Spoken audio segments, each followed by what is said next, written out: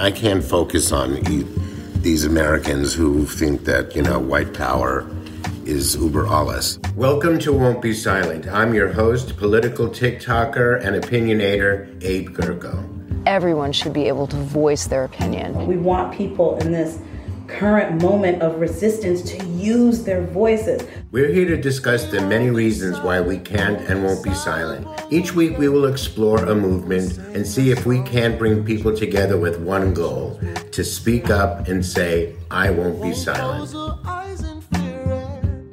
Today my guest is Jack Cocchiarella, who I saw on Twitter originally, then again on TikTok, and really wanted to talk to him. He's bright. He's part of the Gen Z people that are going to make this country a better place to live.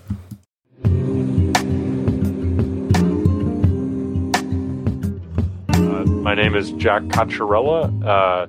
Where I am right now, that's Hanover, New Hampshire, at Dartmouth College, where I'm currently a freshman. So my work in politics started really in middle school when I started going into Orlando and into my community and registering people to vote. So my mom and I both were very, politically active, interested in politics. And so I asked her if she would take me out and, we could register some voters. So I got certified to register others to vote. And so we just went into the community on weekends, knocked doors, and just went all over the place to register voters. And that's what I fell in love with. That was my passion. My junior year of high school, in fact, right before COVID hit, my good friend and I were working on some infrastructure to work across Orange County Public Schools, where I went to high school, that would have students register their peers to vote instead of having outside organizations come in where it's like kind of people sitting at a table, you don't really know them, you don't make the connection. And so that's what we were working on. And we were super excited for students to be registering their peers to vote and actually get them civically engaged. And then COVID rolled around and there was not a lot of in-person school. That wasn't going to work. We moved it online. It was still really successful. It still gave people the opportunity to connect. But that was my passion. And so that summer when COVID started and nobody knew what was going on for a month or two or three, or still, people, I guess we all still don't know really what's going on. Well, I know that it sucks. That's what we all know. Yeah. And so I kind of just tried to figure out, okay, so what's my next step? If I can't be going out and knocking doors in my home state of Florida, what am I going to do? So I kind of pivoted online, and that ended up with me reaching out and sending an email to what was the early iteration, the infancy of the Lincoln Project. So that was in early 2020, in that summer. I sent an email, hey, I've been following your founders and in your organization since December. I'm really interested. Do you all have any internships? Anything that I could do? And they said, yes, actually, we were looking for people. So my first day, I was the 10th or 11th intern ever to join the political team at the Lincoln Project, where at the end of it, it was 300, 400 of us. So I started really from the beginning, working with incredible people like Rick Wilson and Mike Madrid, Reed Galen, Fred Wellman, just learning a lot, Steve Schmidt, awesome. Excellent mentors in an extremely important fight. And so I was working on that political team, picking up from these genius political minds who were giants, yeah. Always helpful and just saying, hey, you want to talk? After a meeting, hey, if you have any questions, throw them my way. If you want to send me an email, if you want to jump on the phone, we are spending every second we have in this fight, but the extra seconds we'll take and just help out some of the young people on this campaign and and let them learn. And so I started picking up here and there from, being in meetings with Mike Madrid. I worked as a deputy to him, a bit of an assistant, which is amazing because I was in all of his meetings and just got to learn and kind of just soak it in. And towards the end of the campaign, I got interested in the digital strategy that we were doing that was kind of taking over the internet. Right. We became very famous, of course, for the ads that we were doing and our presence on social media. Our communications director, Keith Edwards, was awesome in letting me just pick his brain. And my first real start in doing anything in the digital field and that digital space was at the Republican National Convention. We decided, or I don't even know how that just came about, but we got all these speeches that were going to be given in advance and we started leaking them. And so I texted Keith. I love it. I said, Keith, what we need to do is we got to run with this in every way possible. Let's call it the Leakin Project, right? And so instead of the Lincoln Project, for those nights, we were the Leakin Project, and that was a hashtag that went crazy. They changed the name of the account for those days. I was like, wow, this is really cool. You can have an impact from your bedroom. And so I started getting active on Twitter, which is where I'm most active now. And I remember when I started in 2021, when I actually just first started to tweet, I think January 1st, 2021, I had, it was 1,499 followers on Twitter. And now it's 110,000. And it's crazy. It just kind of blew up in a year. I started sharing my thoughts, making jokes about, Ted Cruz and Lindsey Graham and Marco Rubio, because these are tough shit right now. Things are hard. And so bringing a little bit of humor and, poking Twitter fun. loves humor, though. That's a good Yeah, thing. exactly.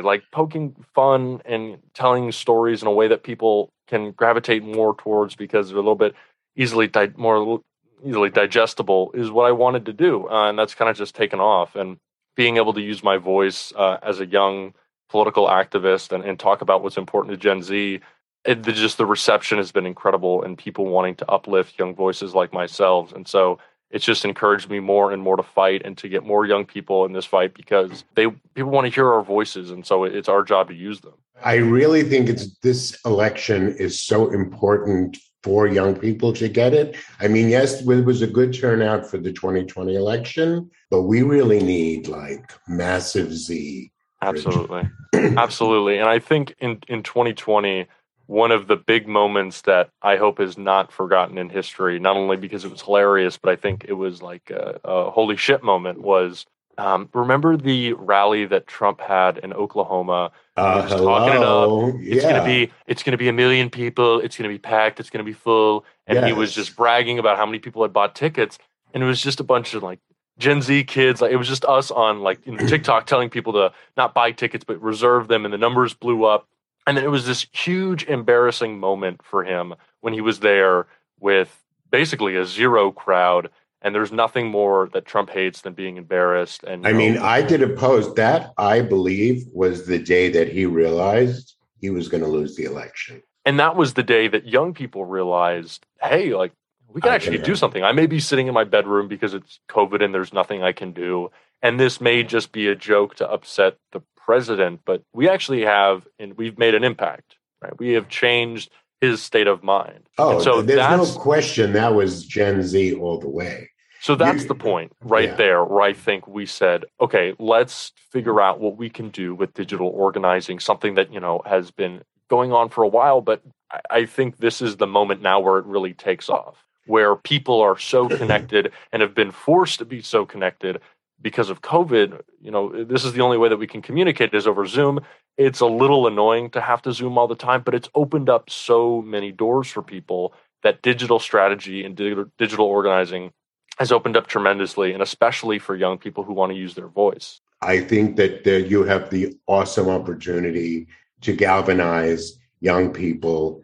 And because you have such an awesome experience with the Lincoln Project, those people are. Although I have to say one thing that really upset me about the Lincoln, you do know that they could have been their own political party. That should have been the third party. There was, and a lot of people have said this, and I really loved the time that I spent. And after the 2020 election, kind of just moved on because I had to finish up my senior year of high school. But I agree, there was a lot of momentum behind what the Lincoln Project could have been as a movement, instead of maybe just an establishment. There was momentum for it to be a real galvanizing force in politics. Yeah, and I was personally uniting a front of the voters that helped Joe Biden win. Well, I was crushed when that whole controversy. One of my favorite podcasts is The New Abnormal, which was Rick Wilson and Molly Jongfast, and when he had to back off, I was really upset because he's hilarious. He is. Rick's the best. And I mean, they all are. But the thing is, I really feel like they were all never Trumpers, right? Mm-hmm. So the idea is that they were never Trumpers right away. Yeah. And what they should automatically have done is rather than only, and again, what they did with Lincoln Project, genius. I wish they would have just all started really developing the independent party, because by 24, we could have had a viable party that a lot of Democrats, because I know tons of disillusioned Democrats, that would love to be independents, except they don't want to give it like to the Green Party, which is whatever that is. You know what I mean? Not even good in its intention. I don't know. It's just like a spoiler party. I don't know what that Well, I think what we were kind of seeing is maybe the beginning of a separation within the Democratic Party when you see a more progressive caucus and then a more moderate, what people call corporate Democrat caucus, and you see kind of like the Joe Manchin and Kyrsten Sinema is not really where the party should be. And it's not that, the Democratic Party is moving way far to the left. The Democratic Party is really Joe Biden's agenda right now. And I don't think there's anyone saying that Joe Biden's agenda is radically liberal, right? No. It's just what the overwhelming majority of Americans want. But for Democrats that can't get on board with that, I think that's where the split might come in the party. AOC has consistently said that Joe Biden has been a good faith leader of the party when talking with progressives and hearing them out. And something that was historic about his campaign in 2020 is he moved to the left from the primary. Right? And in his primary, he was the moderate, and he began to, after that, hear young people out. He was having conversations with Senator Bernie Sanders, Elizabeth Warren, more progressives within the Democratic Party saying, what do I need to do to be a good leader of this party now that I'm your nominee? And that's something Joe Biden can do. He has the capacity to listen. He completely bungled at first student debt relief, and then he listened. Now, of course, he listened because we were screaming at him, and there needs to be far more action taken, lots more. But yes, he listened, and is that not at least something that we can say he's done successfully as a president? And so that's why I think that this little split might start to happen. Democrats who can actually listen to the American people versus those who are kind of bought. And we know those who are bought. They're Joe Manchin, right? They're Kyrsten Sinema.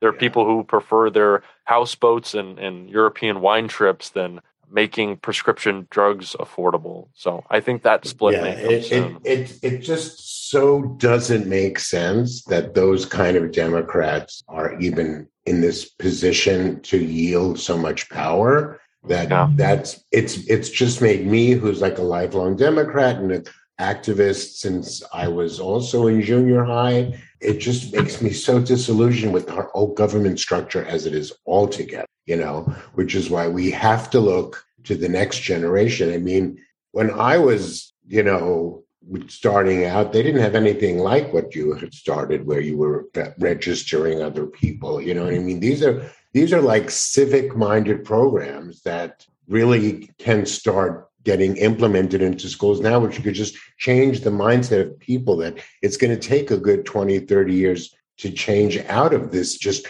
two-party system. Mm-hmm. You know what I mean? Like, that's why I was so wishing that those never Trumpers just became independents right away and just could have given us like a good shot at having a viable candidate. Because the kooks are going to be Republican. They're not the majority. Mm-hmm. They're not, you know what I mean? And they never will be.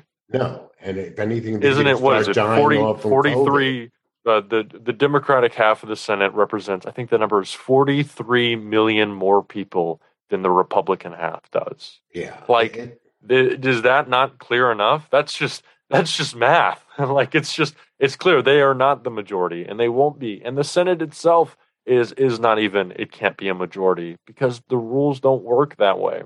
No, and I think, maybe that's something that we kind of failed at, or at least the Biden administration has, is day one, we should have taken some serious structural action, some structural changes, because I don't really think American voters care about Joe Biden or Chuck Schumer firing the Senate parliamentarian to, get a $15 minimum wage through. No one even knows what a parliamentarian is. They think it's a cigarette.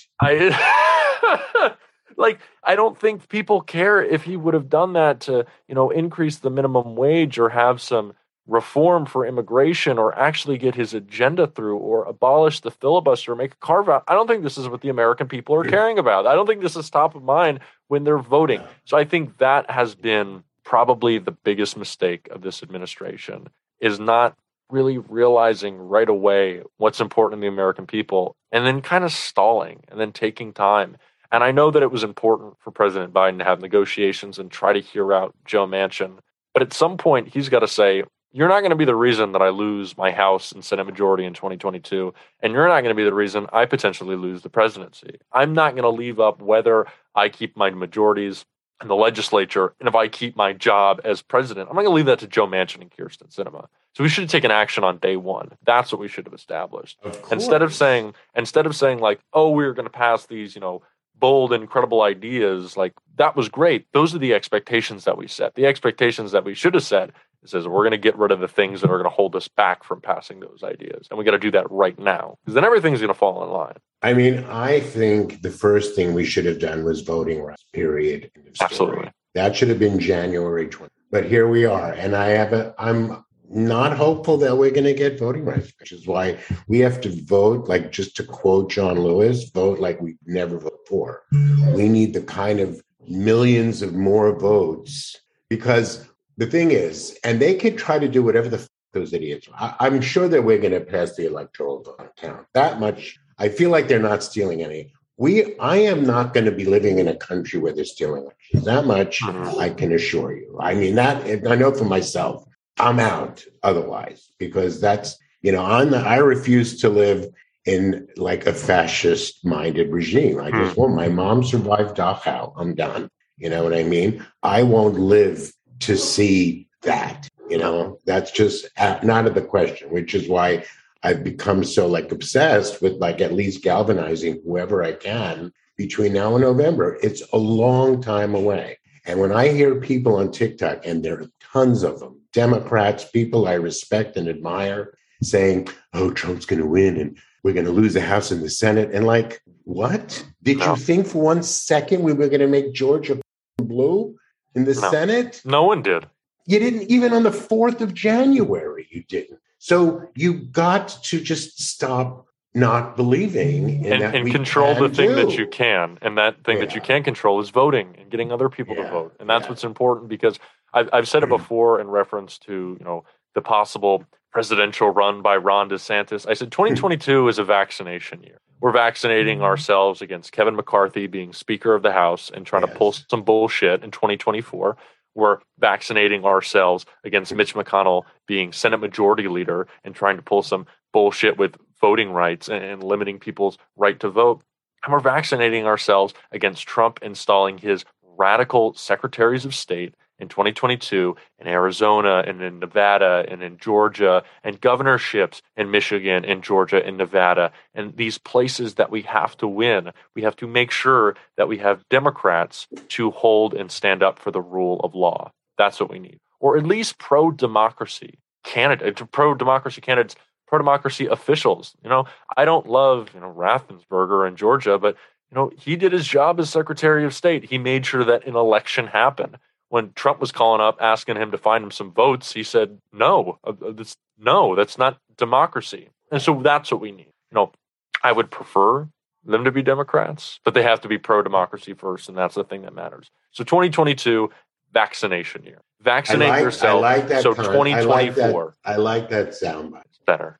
Yeah, it's good. It's better. Two things. A, are you going to run at any point are you looking to be in politics? Is that what are you studying in college?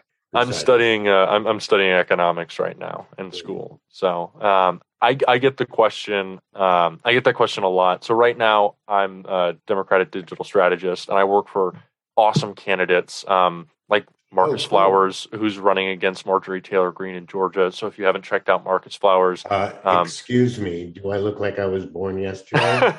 I found his video 2 days after he launched it. He was my first interview on my YouTube channel. He's awesome. Oh wow! There's somebody in Florida that we really have to get to. That's going to be Val Demings. You think? Well, Val Demings for Senate, but Right now, the problem in Florida is our primary for, everything is so late that, Nikki Fried, Charlie Crisp still I waiting kind of on, love and Nikki, though.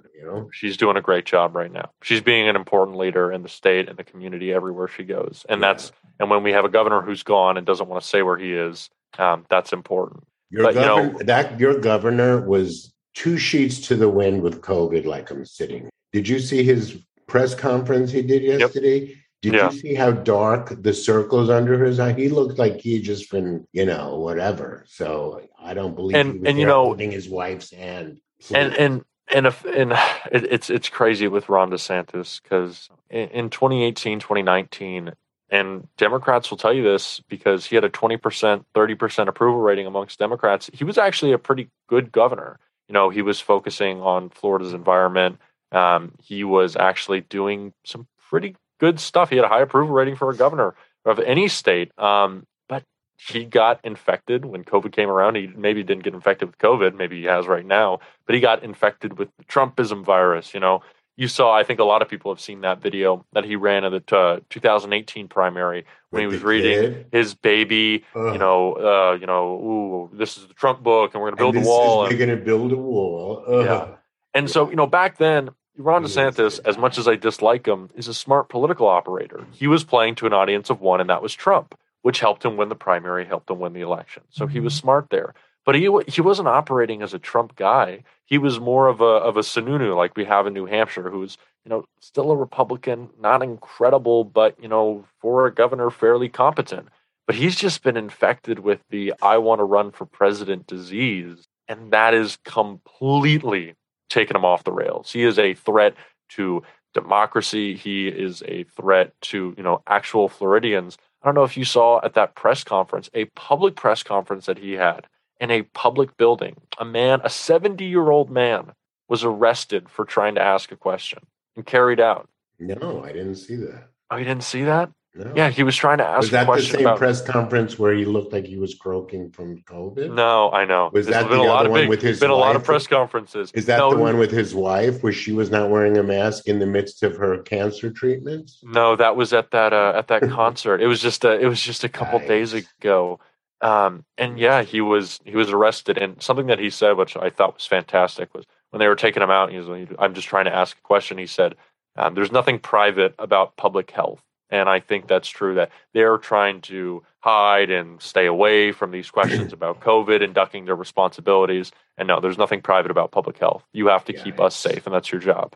Being the child of a Holocaust survivor, there's such a, it's just not okay to hear the kind of things we're hearing. I mean, I put a post today comparing the Nazis marching with the people at the front at the White House and at the Capitol building. What's the difference? Yeah. I'll tell you what the difference is.